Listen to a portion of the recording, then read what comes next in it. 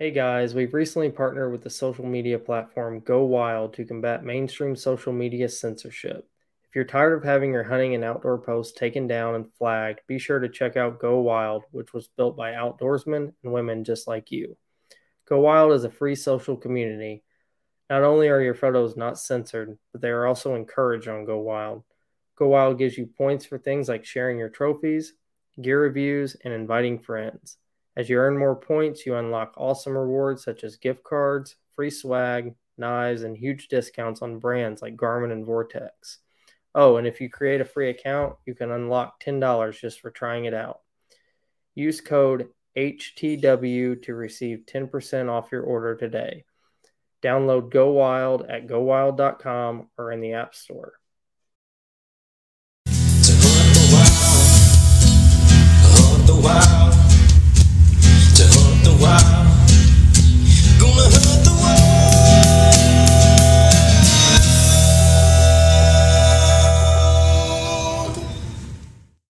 Hey everybody, welcome back to another episode of the Hunt the Wild podcast. I'm your host Adam Bolds. Today I'm joined with Braden Ware of Go Wild. How you doing, Braden? Doing well, man. Thank you. Doing good, yeah. You've been sick, so probably getting over that a little bit. Yeah, doing better might be a better answer.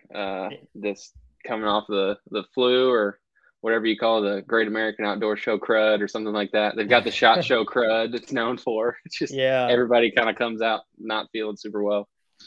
Well, could you introduce and tell everybody a little bit about yourself and kind of how you got started in hunting and the outdoors? Sure. Yeah. So Braden Ware. I work for Go Wild right now. I live in just a little bit north of Louisville, Kentucky. I'm in southern Indiana, actually not too far from old Adam. Learned that recently, so we might be doing some hunting together. Yeah.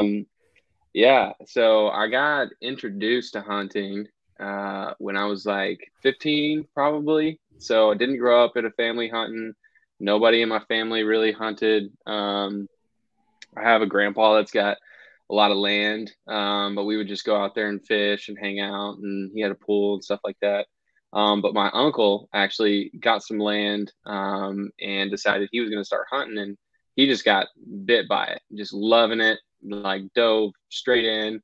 And so naturally, he's kind of pulling me along, and he's like, "Hey, man, you need to get into this."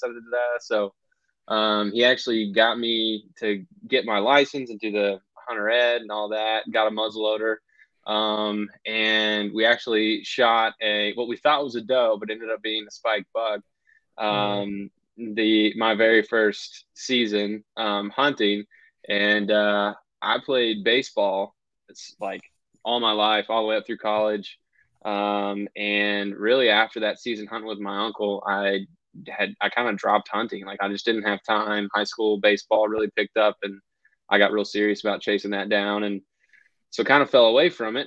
And then kind of cut to moving back here from Tennessee when I was at school, and was working at a marketing agency, and just living downtown and not super loving it, and so started fishing again. And then we'll talk about how I came into Go Wild a little later, but I kind of just started wanting to get back into the outdoors, and I still had a lot of the stuff I needed. And honestly, Go Wild and my friends at Go Wild and a friend I met later are what pushed me back into it real seriously. So that's where I'm at now. I hunted last season, first season of bow season, and it was a lot of fun, but we'll talk about that as we go. I won't just go into everything. So was your first deer kill, was that with a muzzleloader? Was, yep. Yeah. I don't hear that very often. No, No, it was, I didn't have a rifle or anything like that. And my uncle kind of just was like, this is real easy. Just grab you a cheap muzzleloader and cheap optic and we'll go. So yeah, usually I hear of course shotgun or rifle, shotgun, and then I yeah. hear like a bow, but never, I don't think anyone's ever told me they shot their first deer with a muzzleloader, because there's a little Yeah. that goes into it as Yeah. far as like you don't just put a bullet in. You got to kind of know what to pack the charge and make sure it's packed well and make sure it goes off and stays dry. And Yep. yeah, Yeah. that's interesting. Yeah. Yeah. It was fun. So you just came home with the crud from the Great American Outdoor Show. Can you kind of tell everybody what the Great American Outdoor Show is and kind of where it's at and everything? Yeah, so it's a consumer show for basically everything outdoors. It goes down in Harrisburg, Pennsylvania, which I had never been there before. And basically 200,000 of your very best friends who love what you love are walking around a huge building where they do like huge livestock and farm shows and all this stuff. And there's entire halls dedicated to like the different things in the outdoors. So you've got like your outfitters, you've got your tactical stuff, your archery wing. There's an entire 3D archery shooting room, like huge exhibition room where people stand up on platforms and shoot. So people will be walking in with their bow and they'll go shoot and do stuff like that.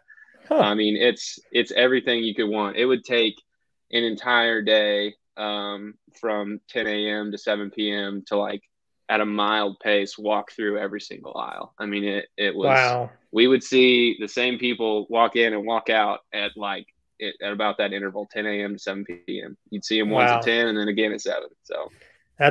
That's a big building. Is that the first like trade show or show that you've worked? Did you go to the ATA? Well, I actually missed ATA with COVID.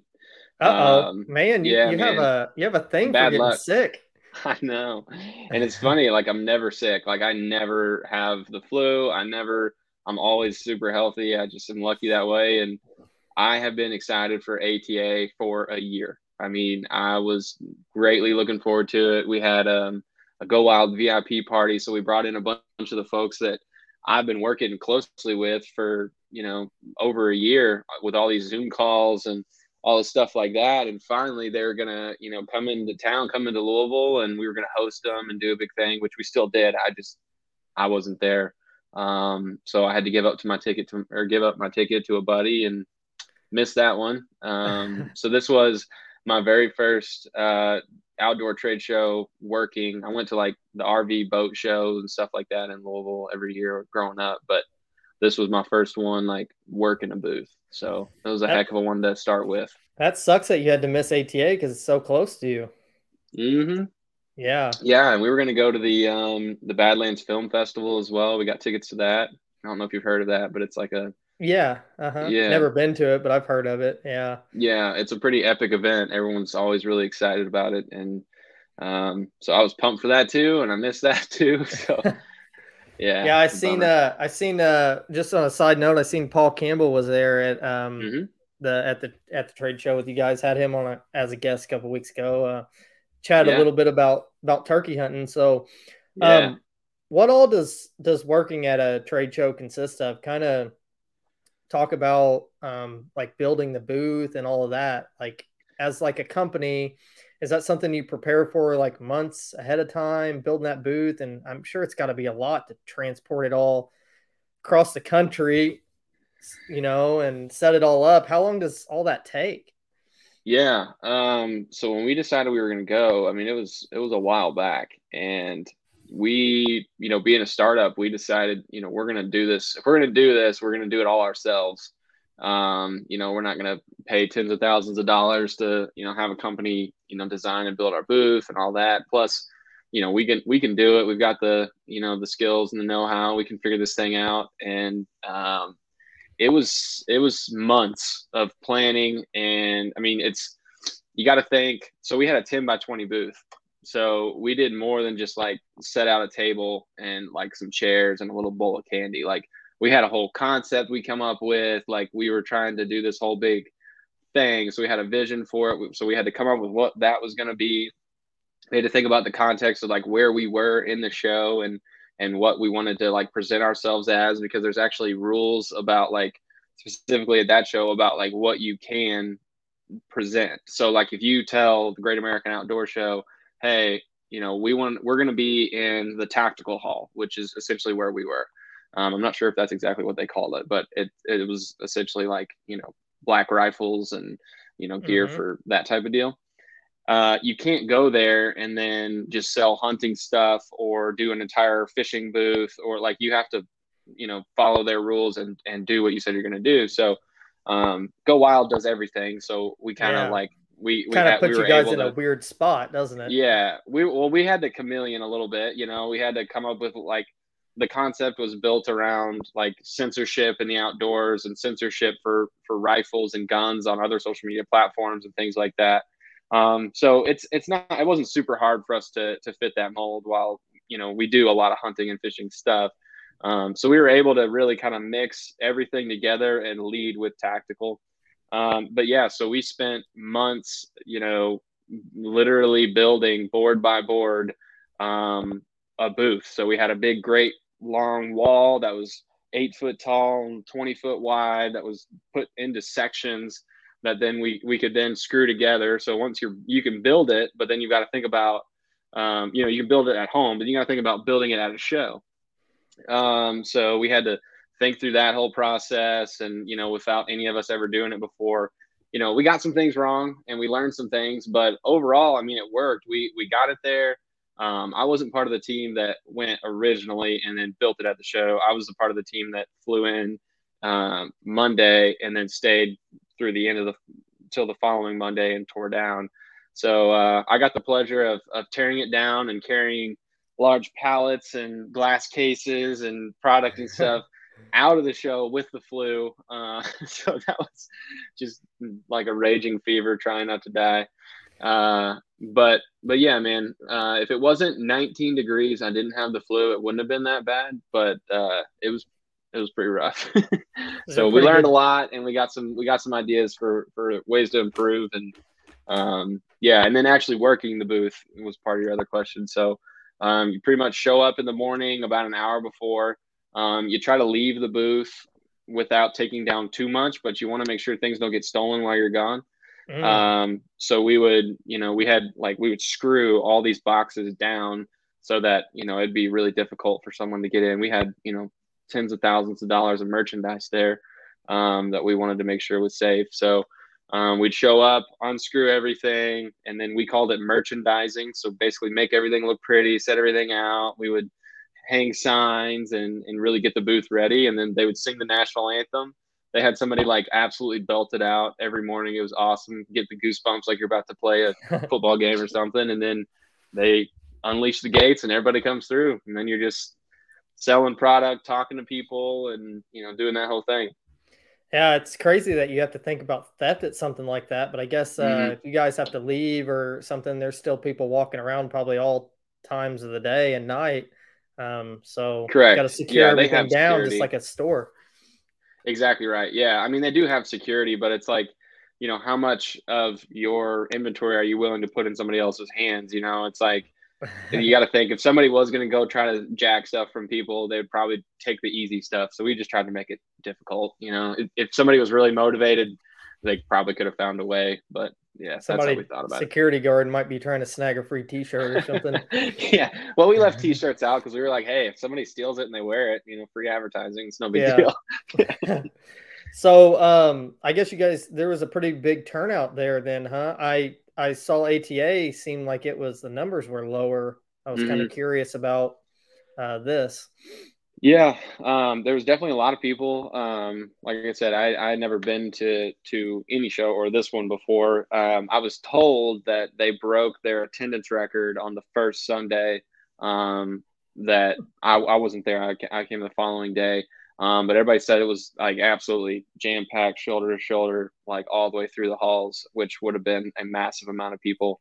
And it was a lot of folks when I was there too. Like I was pretty impressed.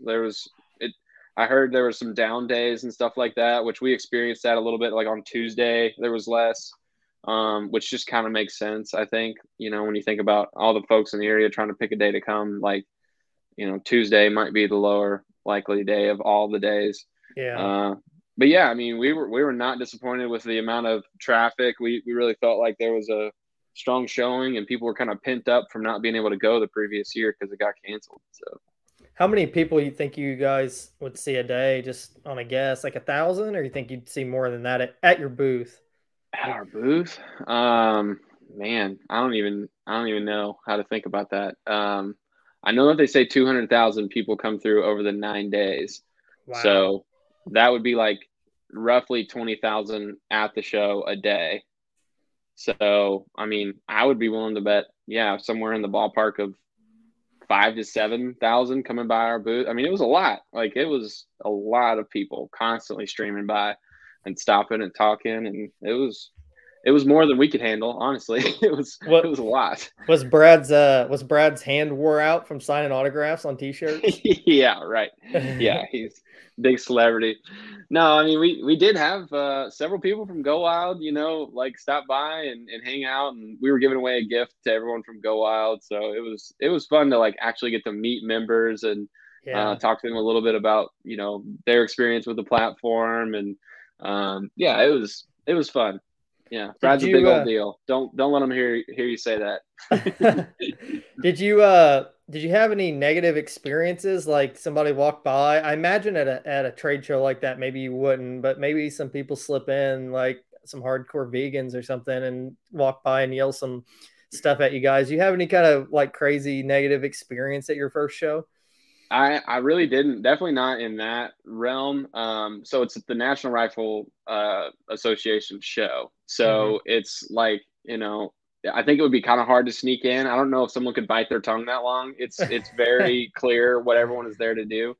Yeah, I definitely didn't have any like negative things like that. I'm trying to think like if anything, it would just be people like haggling, you like tell them what the price of something is. They'd be like, oh, that's ridiculous. But no, like I didn't have anyone like yell or get upset. It was pretty straightforward. There were some folks with some pretty wild outlooks on life that they were pretty excited to share with us that we were just kind of like, okay, kind of smile and nod type deal, but nobody I really malicious or anything like that. I know with big crowds sometimes, like I've been to big concerts up in like Indy and stuff, and those can get pretty wild. Do they serve alcohol there? That kind of crossed my mind too, because sometimes people can get a little wild if they've had too much to drink, if they taken the week off work and want to walk around and get a little hammered. Yeah, no, they do serve alcohol there. I think all I saw was beer. I didn't see anybody really drunk. I would imagine they make it very expensive. Yeah, And so somebody would really have to shell out to if they really wanted to get that way or bring their own. But yeah. definitely, I didn't experience anybody that was overserved, I guess.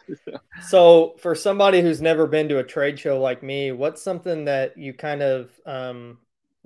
I could just expect going to a trade show? Like, do I just walk around and just like walk up to a booth and they're going to try to sell me a bunch of product, or are they doing like demonstrations? Like, just what would it be like for maybe like from the customer side? I know you probably weren't there as a customer, but Well, I was a little bit, so I got to walk around a tad. Yeah, I mean, this show being a consumer show, there's definitely a lot of people there trying to sell something. So whether it's like guide services or products or things like or joining a foundation, something like that. Everybody's kind of pushing something, and Mhm. that like everyone has a goal. But I really felt like a lot of like the approach that the folks were taking was like a helpful one and like trying to identify like say hello, talk to you a little bit, figure out what you're into, and kind of be like, okay, here's how I can help you, kind of thing. It wasn't a lot of like, hey, buy this, buy this, buy this, because Yeah. people would start like snaking around that booth and avoiding it. Like you want to be inviting, and you really, I mean, as a consumer, when you're walking around that show, it's really just kind of looking around, smiling, saying hello to folks, and looking at the different products. There's plenty of demonstrations. They have people come in and do talks, so you can sit down and listen to people. Um, you can really make it whatever you want it to be. You can walk straight down the aisle and not acknowledge anyone, but after work in the booth, like we're humans, we're not trying to be rude or anything for the most part. It's just we're selling product, and legitimately some people want the things that we're selling, so we're trying to get eyeballs and sell them. So I would say, like, if I give a tip to a consumer, like, have a rough idea of the booths that are going to be there, and then make kind of like in your head, at least, like, here's the top 3 to 5, booths or things that I want to see when I'm there, because it can be super overwhelming. Like there's just tons and tons of stuff. And if you walk in there with no agenda or no idea at all, you're going to find yourself just kind of, looking all over the place, and you might leave disappointed because you didn't get to see what you wanted to see ultimately. Is there an advantage of me maybe coming there to buy something over maybe just going to whoever's booth, or whatever company's website and buying something? Is it usually stuff that hasn't been released yet?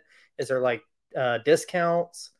It depends on the show, and it depends on the company, I guess. Most of the time, you're going to see discounts, and you're going to see like exclusive, like what they call them, show deals. Okay. So like a lot of times, because the company doesn't have to ship the product, they can make a deal on it, or sometimes they can sell it cheaper legally there because there's less regulation. It's more of kind of like just an exchange. So there's some things like that, especially at the end of the show, where people have driven a bunch of stuff to the trade show and don't want to take it home. So now you can really wheel and deal and be like, hey, and I see you got a bunch of whatever's back there. I doubt you want to take those. What are they going for today? Kind of thing. And, we did that. We made deals and, cut people some pretty sweet deals on the last day for sure. So people got that money burning a hole in their pocket. Yeah, that's right. Yeah.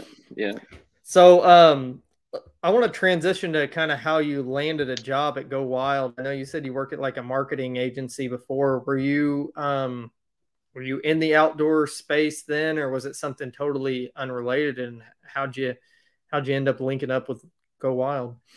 Yeah, it was really unrelated. A lot of B2B stuff. I did some like e-commerce, things like that.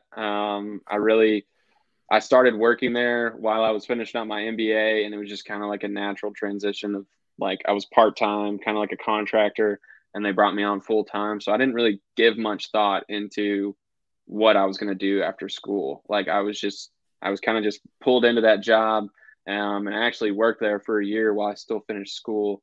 And so I really didn't think a lot. I was just, trying to get through life, make some money, get through school, get through job, whatever. And then when I took some time to reflect, and I was like, man, like I want to get involved with startups. I want to do cool things. Like I want to try something different. I want to, there's a decent startup scene in Louisville, and there's some cool stuff going on. I wonder like what I can drum up. And I actually stumbled upon Go Wild. I was watching MeatEater shortly after, and I was like, man, it'd be crazy like if Go Wild would work with MeatEater. And I was just having all these thoughts. I was scrolling Go Wild and using it, and just thinking about like how cool it was and all these different possibilities there are with it. And I was actually, like, fast forward a bit, I was actually at a breakfast with my marketing agency boss, and happened to notice Brad, and I didn't know it, but one of his co-founders at the time, Donovan, he's still a co-founder and works at Go Wild. But I got up after my meeting with my boss, and when my boss walked out, I dropped my mug off at the cashier and just kind of swung by their table, and I was like, hey, you're Brad from Go Wild. He was like, yeah, I am. I was like, well, I keep up with you on LinkedIn, and I absolutely love Go Wild. It is such a cool product. Like, and I'm super proud it's being built in Louisville. I'm Braden Ware. Nice to meet you. And he goes, well, hey, this is Donovan, and introduced me. I was like, okay, you guys have a great afternoon. And I just left. And then like a couple days later, I sent a direct message to Brad on LinkedIn, something to the effect of like, hey man, like I love what you guys are doing. If you all are ever building out your marketing team in the near future, let me know. And I think it was like 10 days later, something like that. Job opening, sales and marketing coordinator comes up. I applied, not thinking that I was going to get it. I went to the first interview, and I really loved meeting Brad and Erica, but it was actually the very last meeting they had before COVID lockdowns, and the very last meeting I had before COVID lockdowns. Wow. And so had 2 more meetings with them and did an interview, and I thought it went well, but I didn't have the experience they were looking for. I knew that. And so I was just really trying to sell myself on like, look, I'm young and I'll get after it at a startup kind of thing. Like I'm here to learn. This is what I've done, but it's not a lot. I would just love this opportunity. And I think it was just a really good fit. We really got along, and ultimately it came together, and I decided to jump and work a new job at a new startup during the pandemic. And yeah, it's worked out so far. So Just kind of landed into it at a bar or a restaurant or something. yeah, a coffee That's a shop. crazy Yeah. story. Yeah, coffee Yeah. shop. Yeah. My favorite coffee shop, and come to find out it's their favorite coffee shop as well. So So I have to yeah. know, was your interview with Brad rough? Were you nervous? Was he a Oh, I stickler? was super nervous. So it was like, it was really my first true interview. Like I said, I got the job at the marketing agency because I thought I wanted to create a marketing agency. So I met a founder or an owner of a marketing agency. And after discussing, like what I was trying to learn, he was like, do you want a job? So I never even had an interview with them. And then, like a true one. And so now I'm having a real one for a job that I like, high pressure, super duper want. So I was incredibly nervous. I was trying to stay calm and just be myself and all that. But yeah, I really wanted the job, so I'm sure I was a bit of a goober, but yeah, it was. They asked some tough questions. I remember they definitely wanted to like hear about the little experience I did have. They wanted to hear about like some specific examples of things that like they had plans to do, and they wanted to know that like I at least knew how to do those things. And so yeah, it was nerve wracking, but Cool worked out. stuff. You landed it. So, what's a typical day at Go Wild as a marketing specialist kind of consist of? Do you work remotely or do you work in the office? A little bit of both. How far actually are you from the office? So I'm about 30 minutes from the office. Okay. We're totally flexible on our schedules. Brad lets the whole team, kind of choose what we want to do. So I really enjoy the team, and we all have fun together. So I'm at the office a lot, but I'll usually take a day, maybe two a week, and work from home.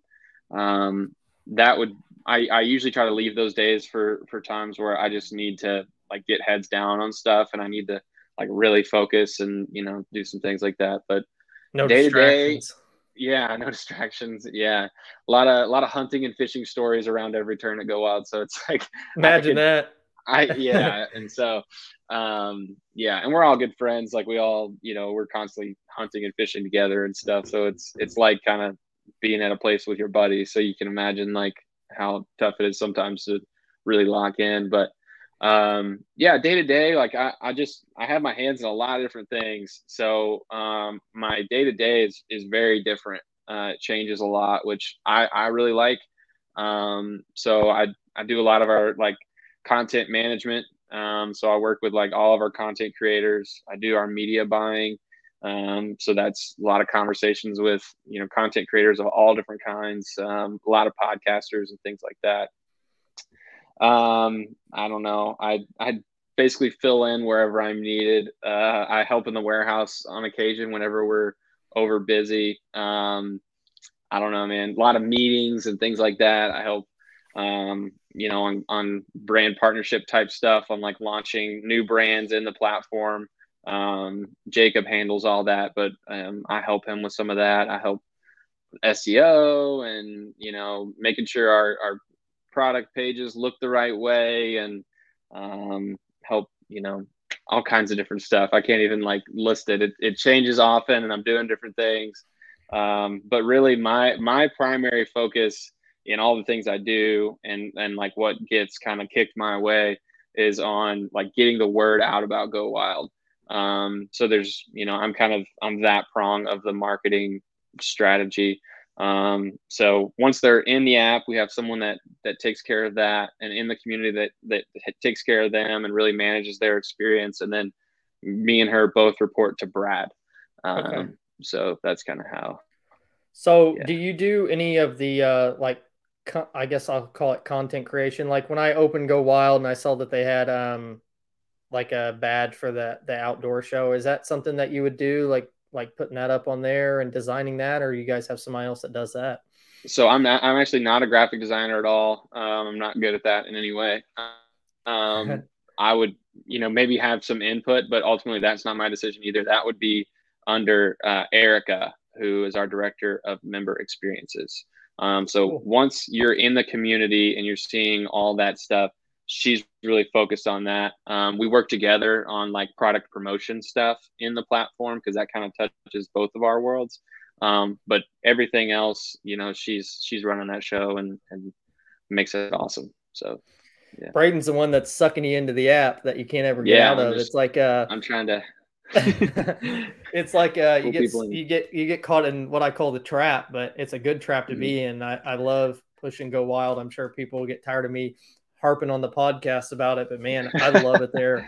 I'm so Thank happy you. that I can post a photo and not like wake up in the morning and know that it's going to be like my account's going to be banned or I'm going to be like, I don't know, suspended for 7 days or yeah, man, it's cool. And Yep. it's cool to get a good insight on the internals of it because a lot of times you just open the app, you don't really think about how it all works. So for me, I Yeah. don't know, I like knowing how everything works and how everything comes together. And there's all these people that have to make it all work so we can go on there and post pictures of whatever it is, guns or dead deer or squirrels That's or right. recipes or whatever it be. Yeah. um No, you're absolutely right. So, what's it like to work with a bunch of people that like to go hunting all the time? I know you kind of touched on that a little bit. Does that ever cause conflict? Does Brad give you guys time off during the rut? Well, first of all, it's awesome. I mean, just working with a bunch of folks that like fundamentally, like we all really enjoy a lot of the same things, and so that just kind of, overall just makes it such a fun place to work and like hang out. Just like genuinely, we enjoy being around each other. Like I'm going fly fishing with a couple of my buddies from Go Wild Sunday morning. So like we're constantly doing stuff like that. That's not like a Go Wild sanctioned event. We don't have to do that. Yeah. So we actually started a show based on this. It's called Uncensored, where we literally just come in and we talk about basically what happened over the previous week, in the outdoor world. So like whatever hunting trip or fishing trip or whatever, we've been talking about like Great American Outdoor Show a lot recently, just because that's all that any of us have been able to do. But yeah, so ultimately, like we're coming in and we have to not share those stories so that we can talk about them for the first time on the podcast. But it came out of we would show up on Monday and spend just a ton of time like, this is what me and so were doing this. And it's just, we're constantly talking about stuff, asking questions and learning. And Brad, you asked about, do we get time off during the rut? We don't get dedicated time off specifically for the rut, but Brad really is awesome about just like, if you get your work done, it doesn't matter, like if you need to go Yeah. do something and handle something, like go do it. And all of us, we really care about Go Wild. We're still such a small team. There's only like 13 of us full time. Like we care about Go Wild. We're not looking to like cheat out on work and like ditch or anything like that. So he Right. knows that if we're gonna, ditch out at 2 o'clock so we can get in the stand at 3 and maybe catch the last few hours, like that's not a big deal. He specifically one time, maybe I'll tell this story in a little bit. Like I told him a story of what happened the previous day, and he was like, "What are you doing here? Go get in the woods." Like he told me to leave. He's like, "Go." Like you You're need like, to is go that an show up. order? Yes, sir. Kind of thing. So That's awesome. yeah, Yeah, yeah, it's good knowing that if you leave a couple hours early, you can catch up maybe when you get back. exactly. You don't necessarily have to be there 9 to 5 or whatever the specific hours Yeah, he's are. not a babysitter at all. He really kind of he cares about the work getting done, and getting done well. So I appreciate that a lot. I think it makes it a lot of fun to work there. Yeah, definitely. Do you guys ever eat any crazy wild game at the office? People always bringing in like, I don't know, goose hearts or chicken feet or something. I don't know, something wild and crazy. Coyote Yeah, maybe. no, not coyote. We did some beaver in a crock pot.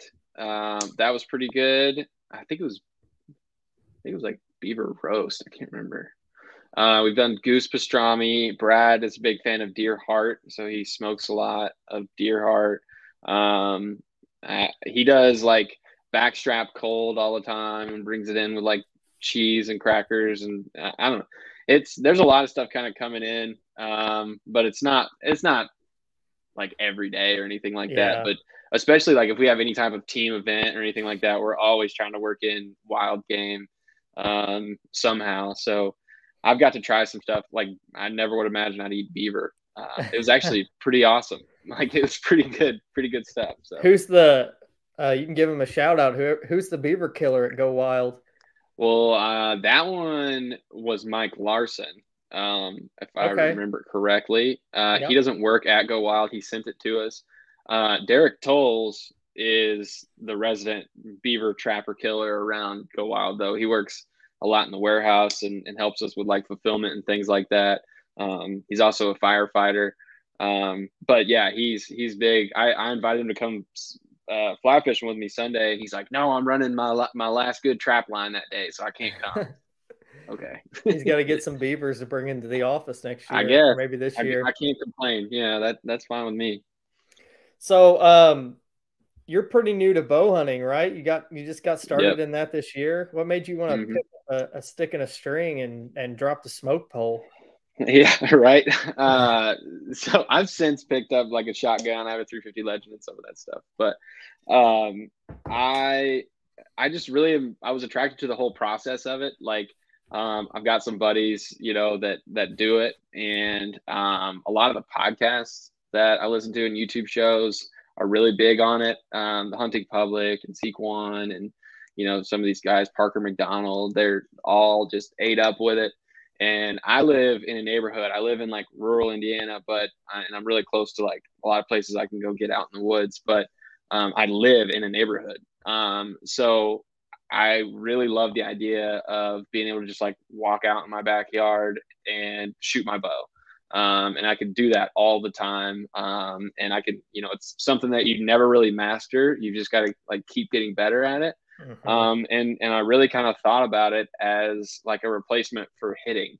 So growing up, baseball, like I was constantly working on my swing, constantly trying to be a better hitter. I feel like archery is a lot like that. And it's kind of like, with hitting, I'd go and just hit buckets of balls off the tee and just like working on these little micro adjustments and trying to ingrain these movements and get better and better. Shooting a bow is exactly the same way.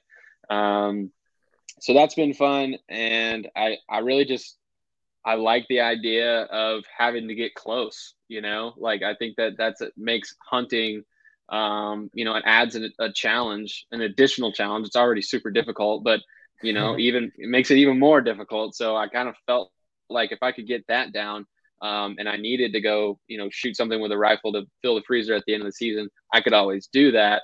And it gives me a couple extra weeks of hunting. So, there's all kinds of things that I was weighing, on top of a bunch of people like kind of pushing me into it.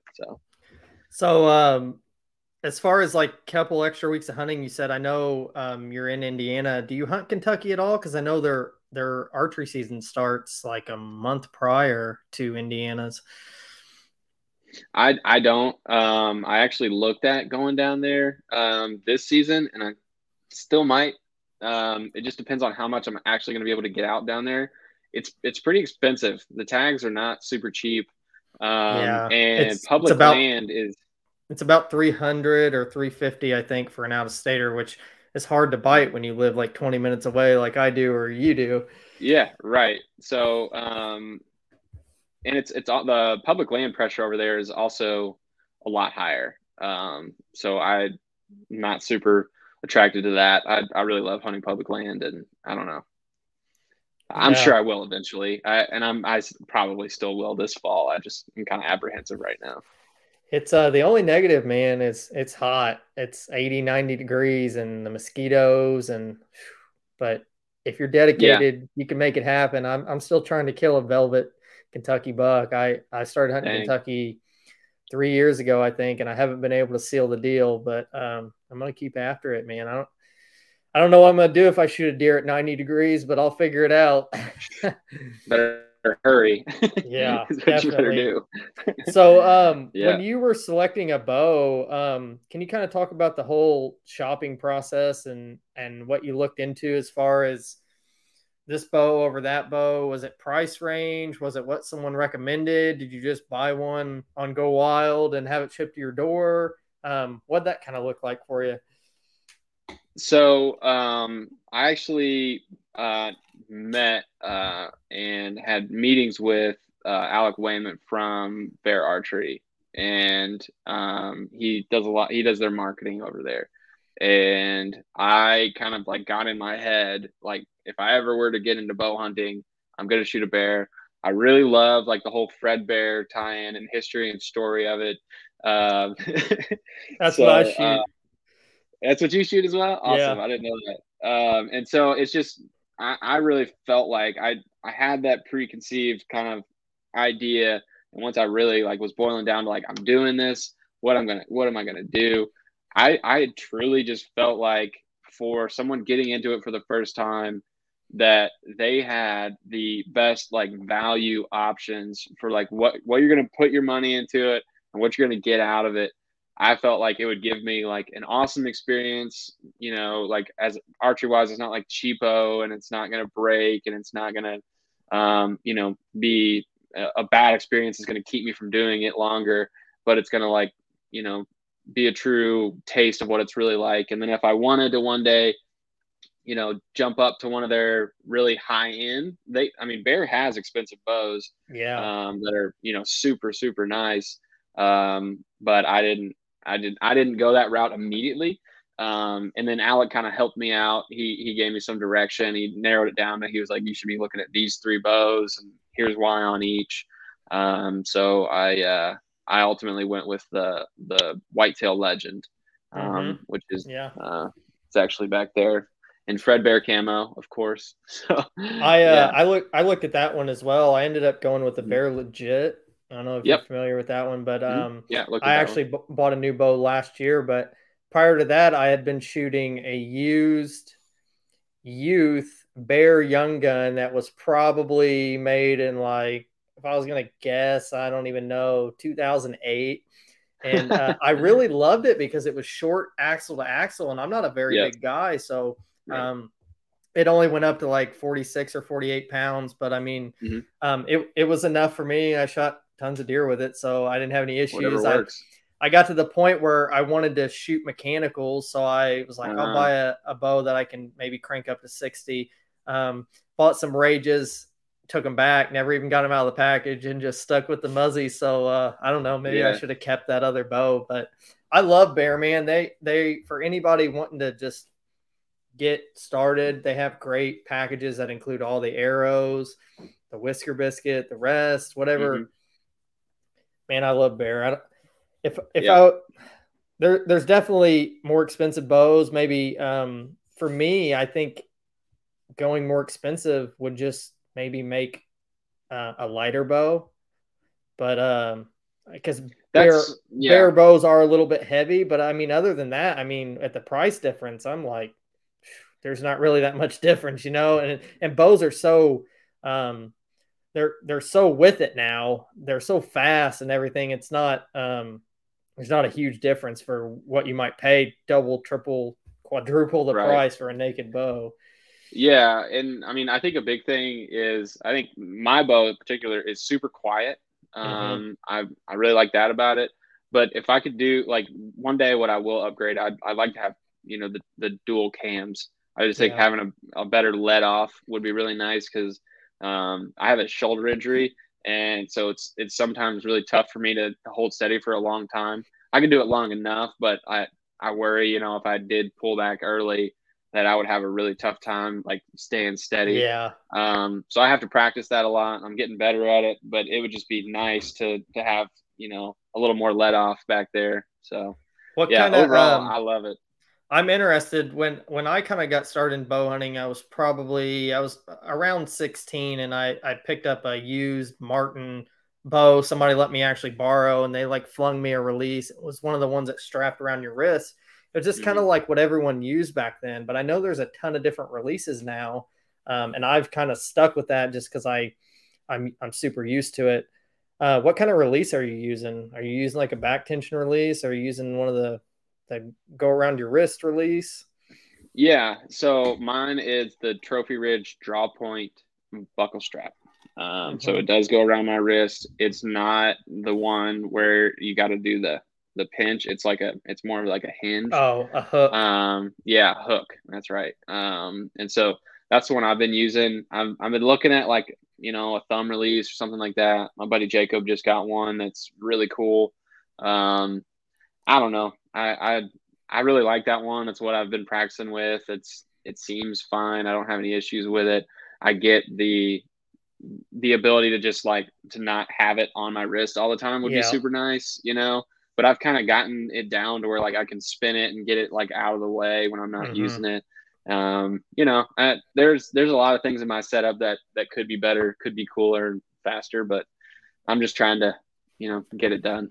I've that's something that you'll probably feel like you battle your whole archery career. It's something that I've contemplated is getting away from that wrist strap because I Hmm. don't like I love going in and having that on my wrist, knowing that I'm not going to drop it. But I Yeah. hate getting to the stand, and of course, I take it off or whatever. But I hate getting to the stand and like trying to put up sticks, trying to trim limbs with that thing in the way. It just seems so cumbersome. But I just know if I go with anything other than that, I'm going to end up dropping that sucker or bumping it. And for me, like, if I don't have my release, I'm pretty much screwed. So I don't know. I'm probably going to stick with that wrist release. I know a lot of people carry extra ones that do, Yeah. like the ones that hang on your bow and all that. They carry extra ones in your bag, but God, some of those things are $200 or $300. Like, who wants to buy an extra one of those?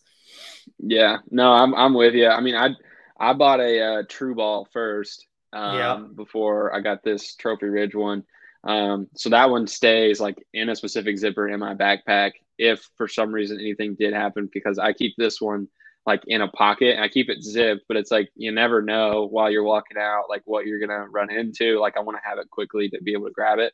But that's one thing I don't like is like if I feel like if it's not already on my wrist, it's gonna be really tough to like get it on my wrist in like a pinch. So Mm-hmm. that's where, like my buddy uses that I hunt with uses a thumb release and I think they're pretty cool and I get it. I'm not there yet. I'm sure I will, but I'm not there yet. I've been bitten a few times. I'll just put my release in my pocket. I'm in a hurry. I got to get up in the stand, and then you walk in on a buck and realize he's 30 yards, and you're trying to unzip your pocket or unvelcro your pocket for whatever reason. You have Velcro on your clothing, and it doesn't ever work out. So I always like try to put that on right when I leave the truck because if you don't, it'll always come back to bite you.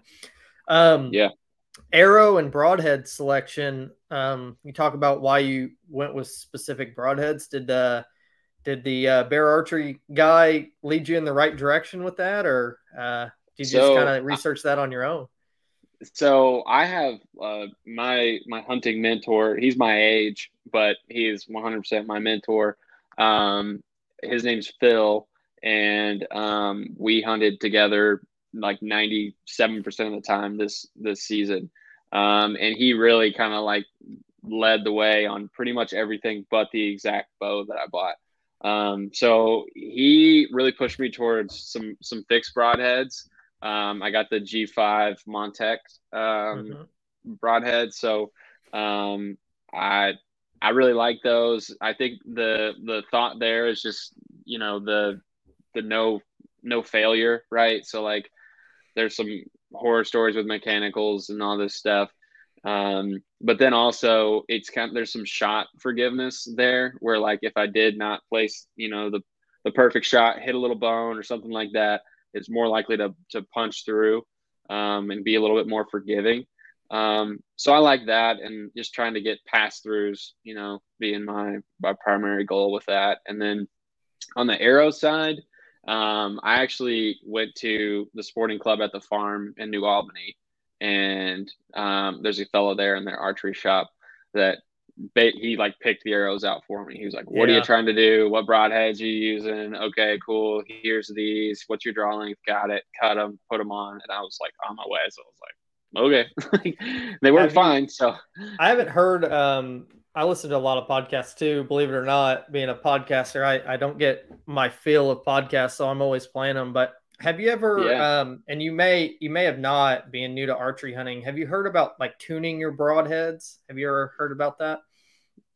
Yeah, Uh, yeah, we did do that before the season to make sure, like the idea being that like the difference between the field point and the Like and the so a lot of archery right. shops now will like super glue your inserts in, like the part that your broadhead screws into.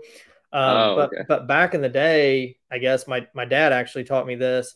They would you hot glue the insert in because you don't know where the broadhead's going to actually stop with the threads, and however they glue the insert in, they may twist it a little bit, so you don't really know Hmm. where the end point of the broadhead's going to be. So the thought behind it is you hot glue your insert in, and then you tighten your broadhead on. Then you dip your arrow in boiling hot water to loosen that glue, and then you like a 3 blade muzzy or whatever. You would look down your fletching, and you would Hmm. actually turn one of your blades to meet your Oh, fletching. So your fletchings are actually met up with. I'm probably not describing this very well, but your fletchings are even with the blades on your broadhead. But that's something that right. I do. I don't know how much it helps, but I'm real I big mean, on like super gluing in my inserts. that's interesting. I mean, it makes sense, right? Like you're gonna have less wind resistance that way. Hmm. So you would be less likely to plane, it seems Yeah. like. Yeah, that's interesting. We did not do that this year, so that might be something I need to look at doing Yeah, on that. I've never actually heard anybody talk about it on a podcast, but an Hmm. archery shop that I use used to do it. They've actually got two, one in Boonville and one in Evansville where I live, and the one in Boonville hot glues them in, but the one in Evansville like super glues them in. But I got some arrows made up one day and I brought them home at the one in Evansville, and I'm like, why are these not turning? And they're like, we don't hot glue them in. We've never heard that. I'm like, Mm. okay, I guess I'll buy some new arrows because I don't know how much it helps, but I just like it Every works for little me, bit. so I'm gonna just Yeah. keep doing it. But hey guys, I just wanted to give a shout out to my friends over at Buffalo Ridge Jerky. They sent me over a couple of packages of jerky, and man, it's good. If you're looking to change up your jerky game or just try a different brand, I definitely recommend giving them a try. Yeah. Um, Why not? so you jumped into a saddle this year. Hmm. Were you using like a climber, or what were you kind of using before you hunting on the ground? We hunted on the ground, but primarily, I did a climber and then I did a hang on. So my buddy Phil, hunted out of a saddle like from the onset of the season. I think he'd been doing it for a couple of years, and so he would put his sticks on, get up, set his platform, and then he would just strap the hang on to the side of the tree, and I would go up his sticks, and we would hunt out of the same tree, on either side. Man, he's So making it that easy on you. he was, yeah. He made it a lot easier on me than he maybe should have. But yeah, so that was the deal. I would just jump up there and good to go. And I honestly kind of there was all kinds of reasons why I went that route, but I think for me and him to be able to split up is really important, like being able to get like multiple vantage points on an area. We usually go in with some questions on public land, like here's what we think, but there's some theory here we're trying to work out and trying to understand like exactly what the behavior is going on. So if we had two vantage points, we could come back with double the info. Um, and obviously double the footprint. So, there's more opportunities and things like that. Being mobile is super important. Being able to like change plans. Mhm. That's something like with the wind or weather changes, being able to jump from location to location. And then I honestly hunting public land and lugging a hang on around. I did not like it. I thought it sucked. I hate, especially a climber. I mean, we like to get out. Like we like to go Mhm. places, and he's a big digital scouting nerd, so he'll find these little pockets of where he's like, I think it's interesting that this is here, and here's this, and here's that, and so let's go out there and see what's going on. And so we're hiking, way out there, and so I'm having to lug everything that comes with me, and it got old really fast. And so Yeah. being able to just throw on the saddle and got my backpack. I've got my either my sticks cinched down or my bow, and I'm good to go. It's super light setup, and obviously it's super fast as well. So What and made you choose a specific saddle and sticks? Because I'm in the market for one now too. Not totally sure on what I want to get, but kind of mhm. sure. Was there specifics you looked for, or did you just go off recommendations? So I went with tethered, Hmm. because one, Phil uses that, but also like the hunting public uses that, and Yeah, dang near every other podcaster I listen to uses that brand. But I liked the Phantom saddle, yeah, because it has that adjustable bridge. You can like adjust the comfort level with that. And I just really feel like tethered is doing it better than anyone else. Honestly, I feel like they're thinking through a lot of the problems that saddle hunters have and coming up with solutions for them. So like they make a platform that's super strong, like the Predator platform, but it is incredibly light. Like it's shockingly light. Like you feel like almost it's not strong enough to hold you up, but it definitely is. And it's real small footprint. So, you still get, it fits right in my backpack. But then like stuff, they come out the recliner. So if a lot of saddle hunters have back issues, you can kind of yeah. lean back in that. You get a little bit more support. And then they come out with like knee pads. And I just feel like they're thinking through how saddle hunters hunt and trying, and they obviously all saddle hunt. We know some of the guys over there. It just, I don't know. I'm a big fan of what they're doing. I went with the 8 millimeter ropes. Just it's a lot less room. It's a lot less bulky. It's surprising how different 8 millimeter is from 11 millimeter.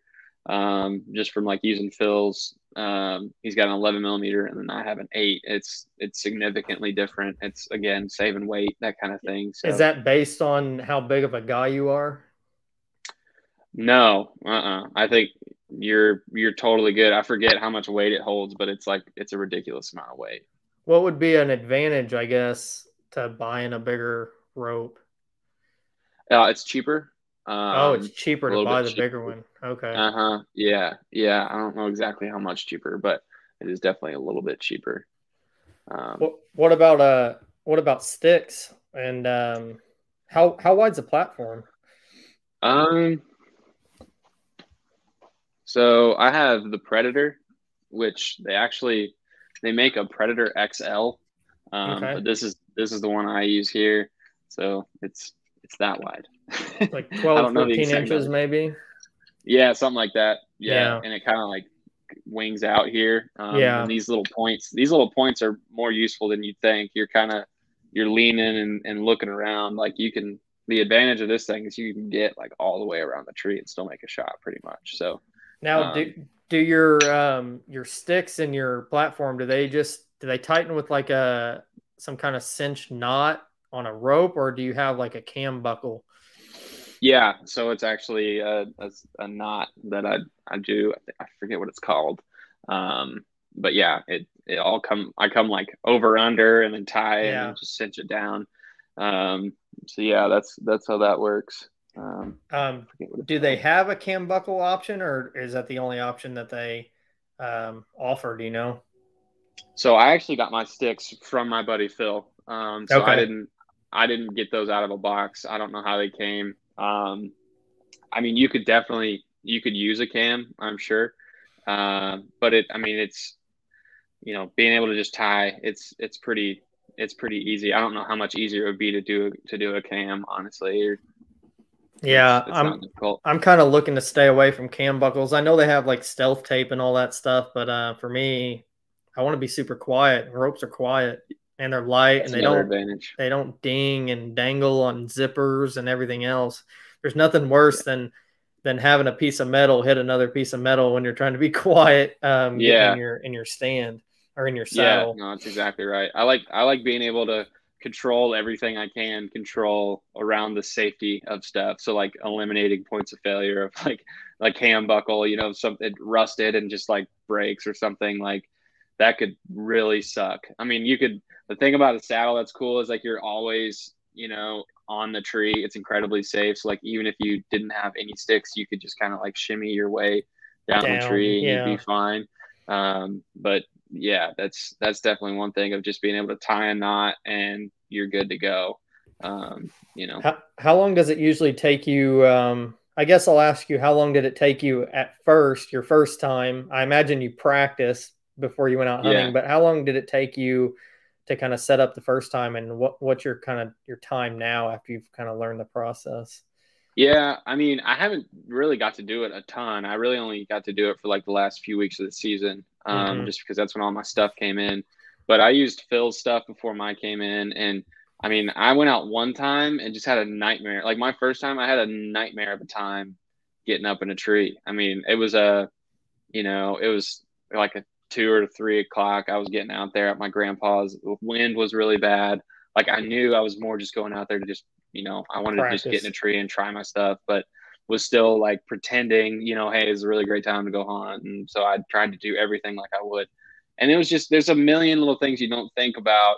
You watch people on YouTube do it. That's how I learned a lot of the things I know. And Phil gave me a crash course before I went out there, and I just it's really challenging to figure it out and to get like the coordination, also the like your packing system of like where things need to be and like what needs to come out first and when, and like how you're all that time trying to remember the knots you just learned, and stuff like that. And then you start thinking about you're up in a tree, you're trying to get like 18 foot up, 20 foot up in a tree. So there's a little bit of a kind of nervousness of like, I hope I'm doing this right, because if I'm not, this would be a not great fall. And so yeah, I would say like the first time I went out, it was like it probably took me like 40 minutes to get up in the tree. Like it was forever. I was struggling mightily. And then by the time I was like actually able to do it by the end of the season, maybe like 15 minutes. Phil probably does it in like 8. Like he can really zip up there and get ready to go quick. And that's my goal for the season to get to that point. But yeah, there's a lot of little things that kind of add up along the way that if you don't have them down, it just compounds time. And the more time you're like hanging onto the tree, shaking, sweating, the longer everything else takes too. So Yeah, I yeah. imagine it takes a little bit of time too, getting used to breaking it down at nighttime. Yeah, that was definitely a thing. Yeah, because you learn the like how to do the knot, and then you got to learn how to undo the knot as well. So that took me a second to figure that out, and yeah, being dark with just a headlamp on wasn't super easy, and then trying to get it all back in the pack without having a specific place for everything. You know how that goes. So Yeah. yeah, Never yeah, seems to want to go. It's like when you buy a new product, you can never get it back in the package, like a Christmas tree. You're like, how'd they get yeah, this thing in here? And you're like yeah, fighting it. yeah, And yeah. yeah, What kind of exactly. pack are you rocking? So I use the Diablo VT for Badlands. Mm-hmm. I Big don't know fan if of you do this. Badlands stuff. Do people like show their stuff on the Heck yeah, is man. it cool I'm bringing this? Okay. Yeah. Uh so yeah, the Diablo Badlands VT. I really love this thing. It's semi-structured back here, so it's got like a metal bar. So it takes some of the weight off. It's vented, so when I'm hunting in September, it's not like absolutely killing me. It integrates with a bino harness, which I don't have a chest rig yet, but so you don't have two straps. You can just have it right there on your backpack. And then, it's got a waist strap, a chest strap. My pistol fits in the side pockets here. I mean, my entire saddle hunting setup is out of this thing. So Yeah. it's like just big enough without being, ridiculous and heavy. It's super light. It's super quiet. Waterproof, all that great stuff. So I'm a big fan. Yeah, being light, that's something definitely that I struggled with this year. I was going in with a climber and filming equipment and camera arms, and by the Yeah. time it was all said and done, I was at like 60 pounds. Looked like I was chasing elk out west. It's Oh, like I've got to to tune it back a little bit. I've got to go lighter because I mean those climbers, you put them on your back, they're not that bad, but then you go adding two Nalgene bottles of water in September because it's 95 degrees outside and all that other stuff. It adds up quick. Those things are light by themselves, but not light with everything else you need. No, and they're like real cumbersome and real big, and Yeah. yeah, you're just banging into stuff. Yeah, yeah, What's they're the tough. biggest thing you um learned as a first year saddle hunter? Is it probably just the breakup or the putting up and takedown, or just being more mobile, or Um, yeah, I mean, I think I like the mobile side of like there's less consideration on like whether you can get up in a tree versus like yeah. how are you going to get up in the tree. I really like that element. And then like shot angle stuff. So like with saddle hunting, you're actually like positioning yourself behind the tree, facing the direction of like your ideal shooting lane. So really, it's you're using the tree as cover. And so you're learning to like shoot around and lean and kind of get a feel for all that. So, there's some different elements to it, but ultimately, like I learned it's a lot lighter. It can be a lot faster. I'm not yet, but yeah, and it's incredibly mobile. So that's something I've really liked about it. That's something that I really turns me on about saddle hunting too. Is I always struggle with this. Yeah, I can't get my climber in this tree. I can get it in that one 50 yards away, but I need to be here. And when you're Yeah, rifle hunting, it doesn't matter probably, but when you're yeah, archery hunting, 50 yards is a long way. yeah. Right. Yeah, Yeah. absolutely. Yeah, definitely. So I imagine it has to be pretty different to shoot a bow out of a saddle. I know this is your first year. You probably didn't shoot a whole lot out of a stand, but um, you think that takes a whole lot to get used to shooting out of that versus maybe standing up or sitting in a summit or something? I mean, I didn't really think so. I mean, I think it's, if you've shot out of a stand before, like the angle is roughly the same. I mean, you're still trying to make sure everything's level. There's definitely some angles out of the saddle that, like me as a first time saddle hunter, I would not take that shot. Mm-hmm. Like I watched Chris B. Chris B does he's got a couple videos about like different saddle hunting angles, and like he's obviously like a world class, bow hunter and all this stuff. So he's taking some crazy shots, and he was shooting like Yeah. targets and stuff like that. But I'm like, you can do that with the saddle. Maybe you shouldn't. So I just stuck to what I was comfortable with, and it's not that much different, and it's honestly like I felt more secure and safer doing that because sometimes like I can have my feet on the platform and my knees on the tree. And so I'm actually a little bit more connected. And I always knew that like I was very secure to the tree. Like that's something that I really liked about it. So I wasn't thinking about as much, and I was able to just kind of, relax and kind of think through the same things I was thinking through, like while I was shooting on the ground a bunch and stuff. So I didn't think it was like a ridiculous adjustment. There's a couple points that Phil and I are going to work on this summer, getting ready for things, but overall, not that much different. You guys like to run together? Any plans of taking a camera along in that saddle? Man, I don't know that there'd be a whole lot that people would enjoy of me videoing myself, but Phil has mentioned it a couple times. We've just got so much to figure out. We kind of just fumble and bumble around out there a lot, and it's like I don't know. I think we got a ways to go before we unleash Yeah. that on the people. That makes it. And it's so It goes much from about like, extreme to very extreme really quick when you go yeah, tying all that self filming and gosh, all that stuff and hauling in camera yeah, equipment and yeah, um, what exactly. kind of what kind of changes do you plan to do to your setup this year? Anything you learn like some buckles are making noise on your backpack or maybe you're gonna go with the cheaper ropes. I don't know. Not that.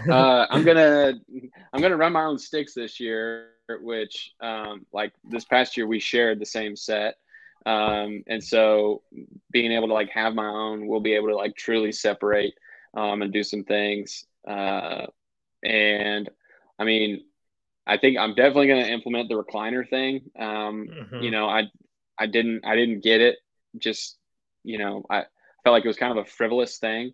But Yeah. I've had so many people, like I'm 6'1", and I'm a little, it's a little, it's not the most comfortable. I've got back problems and shoulder problems and neck problems and stuff just from being a ding dong my whole life. And so I think being able to like recline a little bit, it takes some of the pressure off my back and my knees and stuff, so that I can hang a little bit more comfortable for a longer period of time.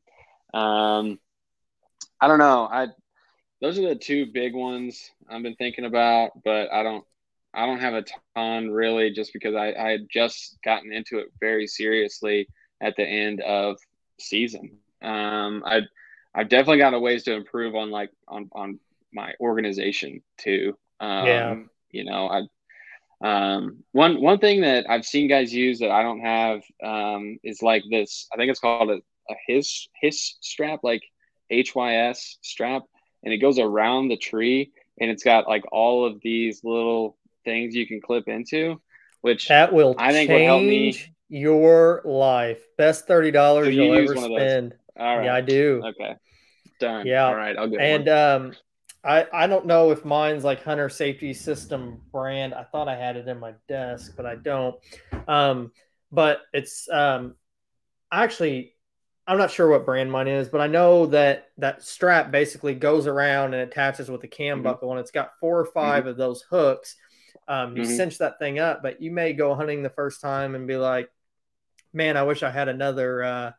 Wish I had another hook." You don't have to go buy another system and hang 2 hooks. You can just buy an extra clip and feed it onto Mm-hmm. that belt, and you can add as many hooks as you want. That thing is life changing, man. No, I believe on that. public land, you can't You screw can't stuff screw in. in. Yeah. Right. So another thing that I bought this year, I think it's called a Doyle's hoist, and it's around $30 too. And it's Uh-huh. basically a retractable dog leash, pretty much. And you just clip it to your belt and clip it to your bow and your bag or whatever, and you climb, and it retracts as you climb. No more tangled ropes. I fought and fought Yeah. and fought with that stuff. Um, Yeah. it has a little system on there that you kind of hook into, and it's if it has any slack in it, it tends to want to pull out. So I just cut it off, put a carabiner on there, clip it on real Yeah. quick, climb up, you hoist your stuff up real quick, unclip that thing from your belt, throw it in your bag. Best thing ever too, man. That's awesome. I Yeah. actually thought about that. I was like, man, it'd be cool to have one of those things that like cashiers use with their little car, the little Yep. zip thing. But that's Yeah. exactly what you're talking about. Yeah. Okay. All right. Yeah, Yeah. I know Muddy makes some, No, and this okay. this like Doyle's brand, it might not be as popular, but I ended up going with them because I read that the spring system and everything in there, I think it holds like something stupid like Okay. 300 pounds. So I was like, I'll just spend the extra $10 and get the one that holds more weight because I was Yeah. using um, like paracord, and I would have on my Yeah. climber, I'd Right. have two strings of paracord hanging down, one to pull up my Yeah. backpack, one to pull up my bow, Yeah. and then by the time I get it all up there, it's all knotted, and Oh those yeah. things are life changing, man. They really are. And when it's not cold and you're like trying to let your bow down, you're not wearing gloves, that paracord just like eating your hands. Yeah, Yeah. So yeah. that's awesome. Those retractables, those are. But yeah, it's funny you mentioned that, like the Hunter Safety System thing. I started using that this year too. I love that Did thing. you? You can pretty much get it in any tree that's like, I don't know, 6 or 8 inches in diameter. Anything Yeah. smaller than that, you probably don't want to be in the tree anyway. So, Right. Yeah. No. Yeah. so can you give me a little recap of your 2021 season? Did you end up shooting a deer, or did you go home empty handed? I went home empty handed. Uh-oh. Got a couple good stories, but I mean, man, my entire goal this season was to hunt a lot. That was it. I knew that I had so much of a knowledge gap to make up. I knew that if I went hunting with Phil a bunch of times, like it would just kind of rub off on me. I'd see how he did things. I'd get the idea of, these very basic stuff like how to move through the woods quietly and, just setting up and just watching all the little nuances and stuff, like all those basics. But then there's like, learning. like what tree is what tree, and like what's a food source, and like what isn't, and what how to position yourself between different points of interest, and finding transitions, and all of these different topography. Like it's just a very, very, very long list of fundamentals, not to like scare somebody out of it, but like if you really want to be great at deer hunting, there's a long list of fundamentals that you've got to get before you really can start like thinking the game and understanding how to get after it. So especially on public land. So Yeah. I really felt like the whole season I was learning what I needed to know, like just after I needed to know it. So like, in September, I'm learning these things that would have been helpful if I'd have known before, you know what I mean? But like nobody can teach you those things, like all of these things. They can give you pointers here and there, but ultimately you just gotta get out. Yeah. And so, a lot of that, but man, I had a couple encounters like out in Henryville.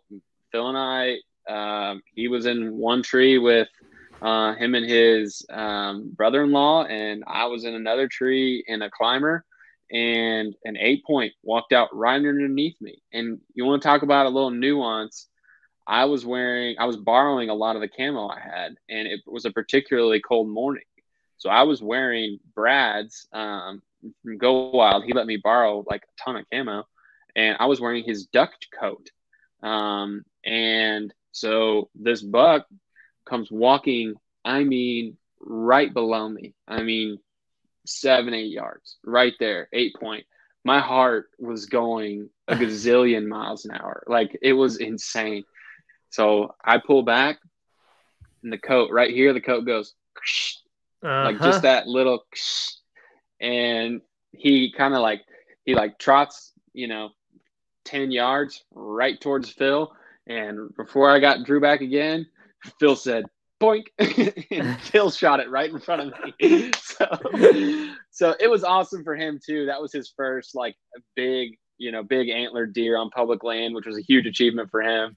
Yeah. It was really cool. I had no business shooting that deer. I got to pay my dues. But yeah, so I was there. I was at the goal line, had my shot there. I had shortly after that, we were ground hunting there because it was such a freaking long hike, and we had been out there so many times. We were sore and tired, and we're like, let's just get in there quick and quiet one morning, and we'll kind of, hide behind some stuff. Here's another lesson. Don't sit where the sun is going to just like beat down on you. Find you some shade. So me and Phil are sitting there kind of next to this log, like behind what we, a bunch of weeds. And this 10-point comes out in the same spot this 8-point came out, except instead of being in a tree, which if I was in a tree, it would have been at 5 yards. I was about 40 yards away, and he was just staring right at me. He took a pee in a rub, or in a scrape. He took a pee, and he like looks over at me and Phil and just like locks on, and like obviously knows something's up. And there was no way I was going to be able to like draw back or anything. So I was just like paralyzed. Me and Phil are just sitting there looking at like the biggest deer we've ever seen on public land, just nothing we can do.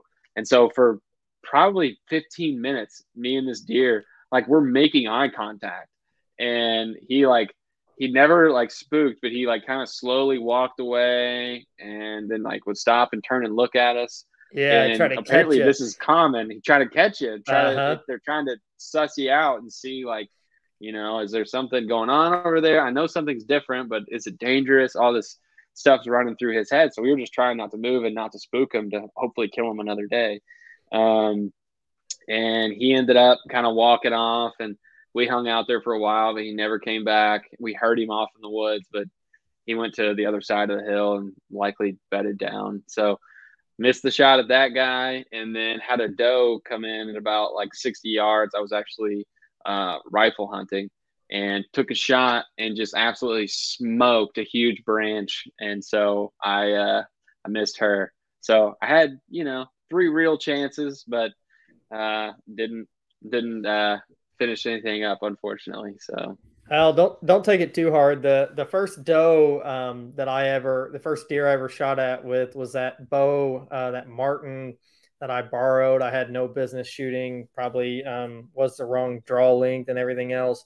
I had a doe come in, and you ever seen them do the old kick where they just stare at you and they just kind of like kick their leg? She was at 10 yards, and I was sitting on a bucket in this woods that a buddy of mine had taken me to. I just went in that morning, never scouted it. I had no business being there, but 10 yards, front chest shot, and I stuck that muzzy right in the tree next to her, and she ran off laughing at me. So it happens to all of us. Yeah, it's It's funny that you talk about the loud clothing, because something that I wear First Light now, which is super quiet. But when I was buying camo and stuff from Cabela's and Bass Pro, and I'd go there and shop once a year, maybe pick up some new stuff. Anytime I pick up hunting clothing for deer hunting, basically any hunting, I don't really waterfowl hunt, so it probably doesn't matter for that. But if it makes any kind of noise, I put it right back on the rack, because I already know just that little bit will completely ruin hundreds and hundreds of hours of work that just really matter at that second. Yeah, I ended up getting my own camo for the end of the season, and for this upcoming season, I went with Under Armour. So it's really quiet stuff too. But yeah, man, I came and I told Brad about that, and he was like, "Dude, that was for like, you know, butt cold in the winter and you're rifle hunting. Like, you don't want to be anywhere close to a deer wearing that thing." I was like, I had no idea. Like, nobody told me that. That's I was funny. just cold, so I grabbed the thickest thing that you gave me. Like, I didn't know. It goes back to you saying people can tell you all this and tell you all that, and you can listen to all these podcasts, but until you go out and make that mistake, it won't really truly stick in your head. Now you've got that ingrained. Like, you probably went home that night and you're like, I'm not wearing that ever again. Like, you got to learn from your mistakes. Yeah. It's the best teacher. So once deer season's over, what's your plans like now? I know you said you're going to do some fly fishing.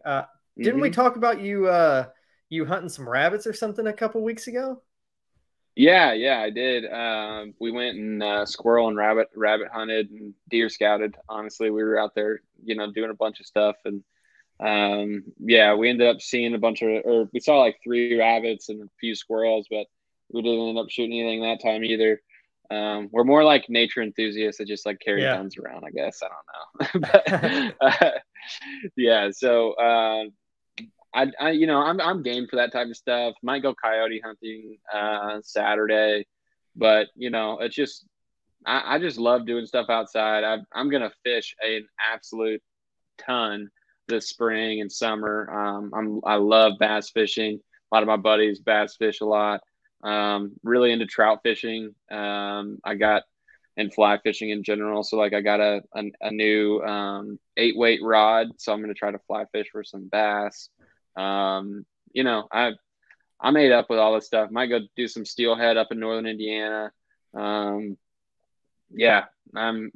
game for it. I'm not a big hiker. I don't like to just hike for the sake of it. But other than that, I'm into it. So pretty much anything the buddies are into, I'm game if it's outside. I've touched on this before, but I'm going to touch on it now just because you kind of made this analogy. You said that you're not real big into like hiking because maybe you like to take from the woods or something. I don't know. Like, you want to bring something home.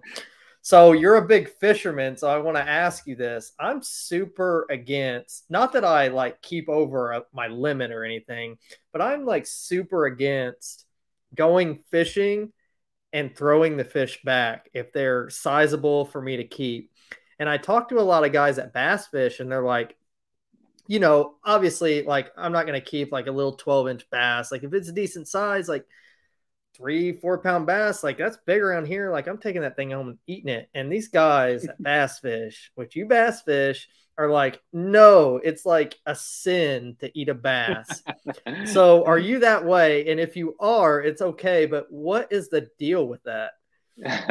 I don't think it's a sin to. I don't personally do a lot of it. I'm ate up with the process of catching them. Like, I'm addicted to just like bass bites hook, and then I fight bass, and then I just let it go.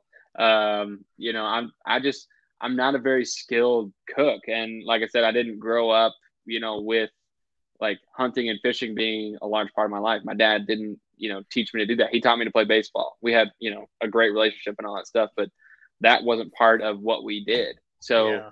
I'm kind of deficient in that way of like, even if I did catch a fish that I would like to eat, I would probably do it a disservice on my own. Like I would need someone to like help me in that process. So I've got buddies that are that way. Derek that I was talking about earlier, like first thing he does when we go to Hatchery Creek to catch trout is he catches his 5-man limit or his 5-fish limit at the top, and then we go down and try to catch bigger fish. So I'm not against it, and the reason I don't like really hiking, I say, is like I like the sport of something. Like I don't feel Yeah. like I need to take. I want to be chasing something and have a purpose for like why I'm out there. So like I might not like hiking, but I love scouting. You know what I Yeah. mean? Like I'm not just walking aimlessly. Like I'm looking for something and I'm thinking about like things and trying to come up with a plan for deer season, stuff like that. So um, Yeah. yeah, I I totally get get the that. okay, yeah. Yeah, I totally get that hiking thing. Like, I always say, not that I have anything against national parks or anything. That's all great, but I'm not one of those guys that's going to go to a national park and hike around some trail that like 500 other million people are just hiking around, a 10, 15, 20-minute trail. I want to be like out there seeing stuff. Like, I feel like obviously people have probably touched it, but I want to be somewhere that I feel nobody has touched. I want to be on the adventure. Like, I don't want to go to Mhm. Alaska and visit a national park. Like, I want to go out there and like be on the verge of death. So Jeez. I totally get the adventure part of it. So do you catch any crappie? I love to crappie fish, but I see people do that with flies, don't they? Yeah, I mean, my buddy Jacob does. I've done bluegill and stuff like that. Yeah, I usually, if I catch crappie, it's on accident. Like I'm pretty exclusively bass, yeah. when I'm doing that. I You're know one of you're one there's of those guys. I see it now. Yeah. Yeah, I don't have anything against it. Like I said, I'm just like super ate up with bass fishing, and like I tend to like fixate a little bit, like I'm like always thinking and learning about like bass fishing or rainbow trout fishing or deer hunting Yeah. or turkey hunting coming up. Like right now, I'm like very fixated on fly fishing and turkey hunting because like that's what's coming up, and so everything I'm reading and listening to is about those things. So you know, I'm sure that I could get talked into, being pumped about crappie hunting or crappie fishing too, but I just haven't yet. So I just think one of it's those things. for me, I'm really weird. Like, I'll go sit in a tree stand knowing that 9 times out of 10, I'm probably not going to see a deer or even shoot a deer, but I'll sit Hmm. there for 8, 10 hours, whatever it might be. Yeah. But fishing for me, like if I don't get a bite within 20 minutes, like I'm packing up and moving. I don't know what it is about the difference of being on water or on land. Yeah. It's kind of the same concept. I'm probably more Hmm. likely to catch a fish, honestly, but I just Yeah. can't seem to wait it out that long. Maybe fly fishing would be better for me because it's more active. I get bored easy, I feel like, but I don't when I'm hunting. So yeah, I mean, the way I bass fish similar to like how I fly fish. Like I don't like to do a lot of just like sit still. I never bobber bass fish. Like I'm always, running different lures and trying different things. And like in my head, there is the right lure for like any given circumstance. Like I am throwing the wrong thing and presenting it the wrong way or something like that. And so like I always feel like I'm just, one tweak away from catching something and being pumped about it. So it's happened a lot, like where I'm out there and I'm ready to move and then I'll just like mix something up and throw it. And it's because I was thinking, like, oh, the water is, this way and they're feeding on that and this is their time in the spawn, blah blah blah blah blah. You do all this math and then you produce an idea. Sometimes it doesn't work, but I always feel like there is a right answer in my head. Whether I'm maybe there's not, but that's just how I think about it. So I'm when I'm out there and I'm standing there and I'm casting, it's not mindless. I'm like, oh man, maybe this new idea is gonna work. Yeah, I've yeah. always got hope. You ought to keep some of those bass, bring them in to go wild, let everybody cook them up for you. They're I know, tasty. right?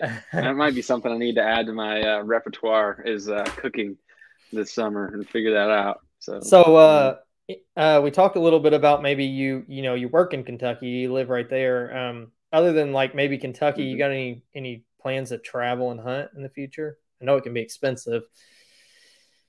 It can be. I mean, Phil and I literally like we had a chat closer to the end of the season. It was like, man, let's like plan out some trips and stuff, to go out some places. But he's expecting a baby soon, and there's just variables like that that make it kind of tough. We definitely talked about going to Ohio, try to get a buck tag. I mean, there's just some honey holes there, and it could be really cool. But Where the way where I kind at? of feel Where's about the honey holes at?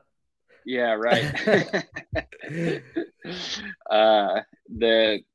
So we're trying to think through, some places to go, but the way I feel about it right now is like I really want to get good at hunting where I'm at. Like I really want to figure out my backyard and then, maybe get too big for my britches and go after an elk or something like that. Like obviously that would be incredible. But that elk hunting is a dream, but it's not even really like on my radar. I don't have any actionable goals towards that. I think going to Iowa would be cool. But I don't know. I don't have a ton. I would really enjoy like getting to go hunt with a lot of my friends I've made, from Go Wild, like of, creators and like podcasters and stuff like that, people that I just know from the platform. And like, I love bringing people into my world and like showing them like, this is where I fish and this is what I use. You should try this and like, and kind of teach them. And I think it'd be super fun to, just go do stuff like that. I don't really care where it is as much as it would just be a blast to like go learn somebody else's world and like have them kind of teach me their ropes and kind of deal. So, So, yeah, so I don't know. two things here. One, Go Wild should do some kind of thing with all the DNRs where they give a discount on out of state tags. I don't know if you earn points, you get like 50% off a tag, but man, that would be awesome. Probably never That would possible. be awesome. They'd lose a lot of Maybe, money. never know. Never know. Never know. Secondly, does Go Wild ever do any sort of like regional meetups or anything like that for like their members? Adam. Oh, am I touching on something new, huh? Yeah. So this year we will be doing some of that and potentially some really massive stuff that I can't talk about. But I can say that we will be doing some meetups this year. That's part of like the stuff I work on. So I know we've got some budget and time earmarked to do that. Hopefully in a time when COVID and all that stuff is, we'll find a spot where we can go and we don't have to worry about a bunch of stuff. And obviously would want to do it safely. So there's a lot of things to consider, but we are super interested in doing that and doing it upright. So keep an eye out. That's coming. Yeah, I definitely will. It would be super cool to meet up with a lot of those people. I chat with a lot of people on Go Wild, and almost feel like Good. I've known them for a long time. Yeah. They've become my like online social friends. It's just a weird thing. It's almost like you feel like you need to meet them. I know. Yeah, I'm the same way, man. I got a bunch of people like that on there. So you said Ohio, so this brings me to this question here. I just got a couple more.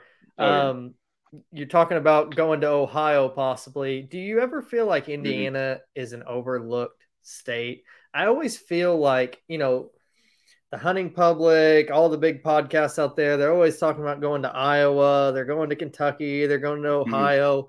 Why has nobody ever come to Indiana? Why has nobody ever talked about Indiana? Because there's some giants killed in Indiana, especially southern Indiana, where I'm at on the Ohio. Well, there is some giants. Yeah. That's where most of the public land is, it's southern Indiana. And the hunting public actually did come to southern Indiana this year. I don't think a lot of people realized it. But no, I think it's because, there are like more consistently bigger deer like over the years in some of these other states. I think that's a big thing. We happen to be very close to some of the like most primo whitetail states in the country. But I don't know. I mean, the tags aren't like terribly expensive. I mean, I'm not like necessarily going to campaign to have a bunch of people come in here and hunt our public lands, but I knew that I'm was not against coming. it. I love it, and the more people, the better, honestly. And it's all good, but yeah, I'm not totally sure. I'm glad that there is so much competition in the area for like quality deer hunting that there's not like one concentrated spot like some of the other states have gotten, where it's just everybody goes there and hunts, and it does kind of make for a tough experience. So I hope more public land does get open so that more people can get into hunting without having all the crowding issues that we're having and stuff in some specific places. Not so much here. I don't know about you, but I don't run into much crowding at all. I mean, I've never, like this season, we didn't run into a single person, coming into our spot or going into their spot or anything like that. I think it's all about like, finding a place where people aren't likely to go and being willing to hoof it out there. But yeah, I think maybe the reason is a lot of people get like a week or whatever to take off work, and they want to up their chances, so they want to go to like what they feel is the best state. Where I'm at, I only have one fish and wildlife area that's really like close to me. It's only about 15 minutes from my house, and it's pretty saturated with people, honestly. Like I wouldn't go in there in gun season. You probably would get shot. But most of like Hoosier National Forest and stuff, that's all going to be like an hour for me. So I don't know. I'm going to try to get maybe up to Hoosier National. I never actually hunted up there, which is kind of shocking. We'll go together this year. Yeah, let's do it. We hunt there a lot. Yeah. Yeah. So what's your number one goal for 2022? In general? Yeah. Well, hunting wise, I guess. Hunting wise. Maybe it could be a life goal. I mean, they kind of tie together. You do work for an outdoor company, so yeah. I mean, they're definitely different. Hunting, I would say. I mean, I would love to take a deer this year. I mean, I feel like a lot of the things that I learned this year, like just how I'm thinking about this hunting season and stuff, is just worlds different than how I was before. And I'm really excited. We're scouting now, so like I really feel like we're gonna have a lot more opportunities to succeed next year. I don't need to kill the biggest buck or anything like that. I'll be elated to just take anything. A mature deer would be awesome, but I don't. My ego won't be hurt if I kill a small doe. You know what I mean? Like I will be very excited and very proud. Yeah, and then I think like a big goal of mine is just to spend a lot of time traveling with my wife this year. We're gonna camp a bunch, and just spend a lot of time together. We got a new dog, and I think that would be an awesome thing if we could spend a bunch of time just together out in nature and hanging out. So that's a big goal of mine. Take the dog swimming in the lake while you're fishing. Yeah. I don't know how that would help the fishing, but that's all right. You ever want to meet up? You're not that far away. I don't know how far exactly from Evansville. You're probably an hour and a half or so. I would not guess. Far. I don't even want to shoot. I just want to film. So I'll just go along and film you the whole time. I'm super big into wanting to do that. So if you just want to shoot a doe on camera. Yeah, I'd be down for that, as long as I don't have to lug the stuff around and have to do all the production. If you want to roll with that, I'm game. That'd be fun. You can catch me and Phil being goobers in the woods. Yeah, I might. I'll send that to Brad or whoever does everything, and they can throw that up as a promo or something. I don't know. Heck, why not?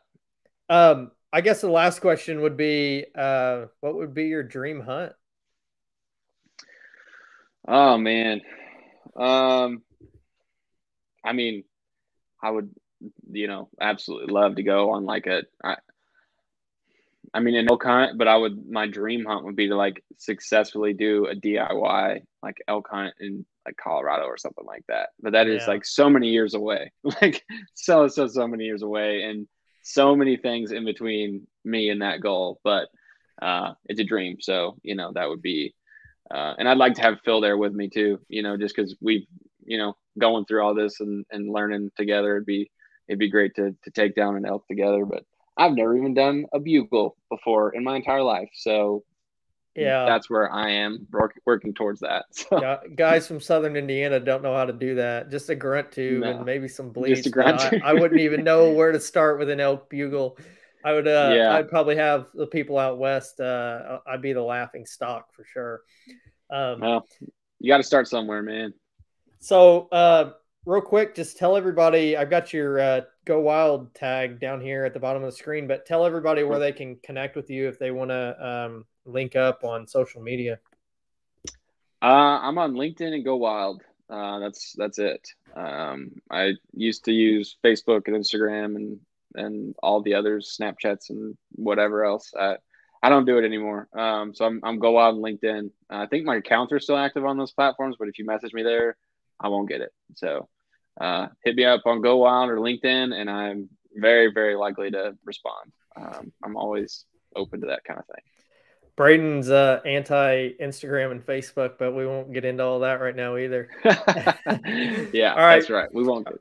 All right, man. I appreciate you coming on, and I'll let you get out of here. I appreciate you taking the time. I know you weren't feeling all that great, and you've been having the flu from the outdoor show and all that. So I really do appreciate it.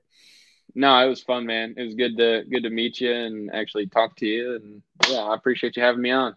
Yeah, man. I'll catch up with you on Go Wild. Yes, sir. Sounds all right, man. good. I'll see you. See ya. Hey, everyone. Thanks for tuning in to another episode of the Hunt the Wild podcast. If you enjoyed the show and it's brought you some sort of value, I'd love if you could give me a rating and a review.